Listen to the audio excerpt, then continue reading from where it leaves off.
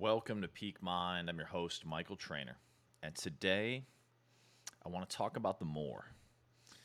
And the more is that which wants to live beyond us. And I think I was ruminating on this insight that I got from Anthony Bourdain, where he reached out to a friend of his, a very successful artist, and he said, "You're successful. Are you happy?" And the implication was that with success, there isn't necessarily the happiness we think to be achieved. And it got me thinking about the individual pursuit of happiness, and how I think in many ways we're sold a fallacy, because I don't think that the fulfillment, the true root of enduring happiness, lies in individual achievement. I believe that it lies in service to the more. And the more can look like many things. It can look like a devotion to your child. It can look like devotion to your family. I think in traditional cultures and societies, it looked like being of service to the tribe.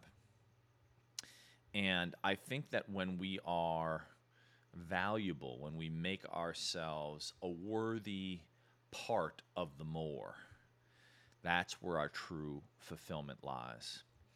I remember there was a man by the name of Sean Stevenson. He was called the 3-foot giant. He passed. We spent some quality time together, and he said something to me that really struck me. And this is a man who had grown up in a wheelchair, was only 3 feet tall, had broken, I think, over 100 bones in his body, yet radiated this sense of kind of enduring contentment and happiness, very quick to smile, a really beautiful, beautiful man. And I saw him speak once, and he said, many of us chase fun, but fun on its own is unfulfilling. What you want to do is you want to seek fulfillment and the fun that is aligned therein. And that really resonated with me, because I think when we truly are on purpose, when we are in service to the more, we find that fulfillment. And I wanted to offer, one thing that I did in my life, and probably the thing I'm most proud of, was after my dad, who had battled with cancer and was diagnosed with dementia, I said, "Dad, I'll take you anywhere in the world you want to go." And he was such a humble man. He never would ask, he would have said, "Oh, let's go down the street for an ice cream or something," But I surprised him and took him on a trip to South Africa.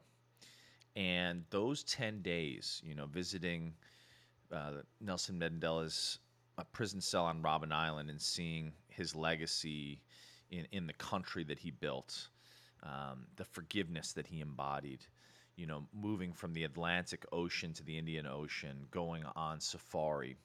Those memories are of the most beautiful memories I've ever created. And it was while my father still had his cognitive abilities. And so to share that experience and to honor him after he had done so much to honor me throughout my life, was deeply, deeply, deeply fulfilling. And I just want to encourage you, if there's someone in your life that you could honor, whether that be with a thank you note, a handwritten note, or taking a trip with them, going camping. It doesn't have to be, extravagant, or taking them on some kind of a worldly adventure, Find, if there's someone you've been thinking about and someone you've been wanting to honor, and thinking about a way in which you could really deeply connect with them through their love language, through what they really care about, and be in service to the more, the song that wants to live between you. I think that is one of the most deeply fulfilling things that you can do. And it can be so simple, and yet many of us, I think, wait sometimes too long and then live with regret. They say the number one regret of the dying is that they never took a shot at living life on their own terms. And I would say, compounded with that, is when we don't take life on our own terms and when we're not in service to the more. Because I think being in service to that more that wants to live through you, that wants to be honored, that song that wants to live, when we are musicians for that song, I think it is true music for the soul. So I just wanted to leave you with that, my friends. It's something that was living within me today, something that I'm thinking about quite a bit. And it's just this tribute to the more.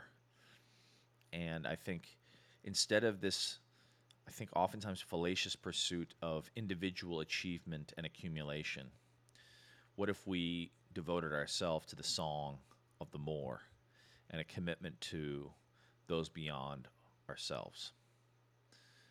I think that is oftentimes where fulfillment lives. Sending you guys so much love. Look forward to connecting. Thanks to those of you who are listening. As many of you know, this is part of my 30-day devotion to the creative process, and I'm very grateful for you.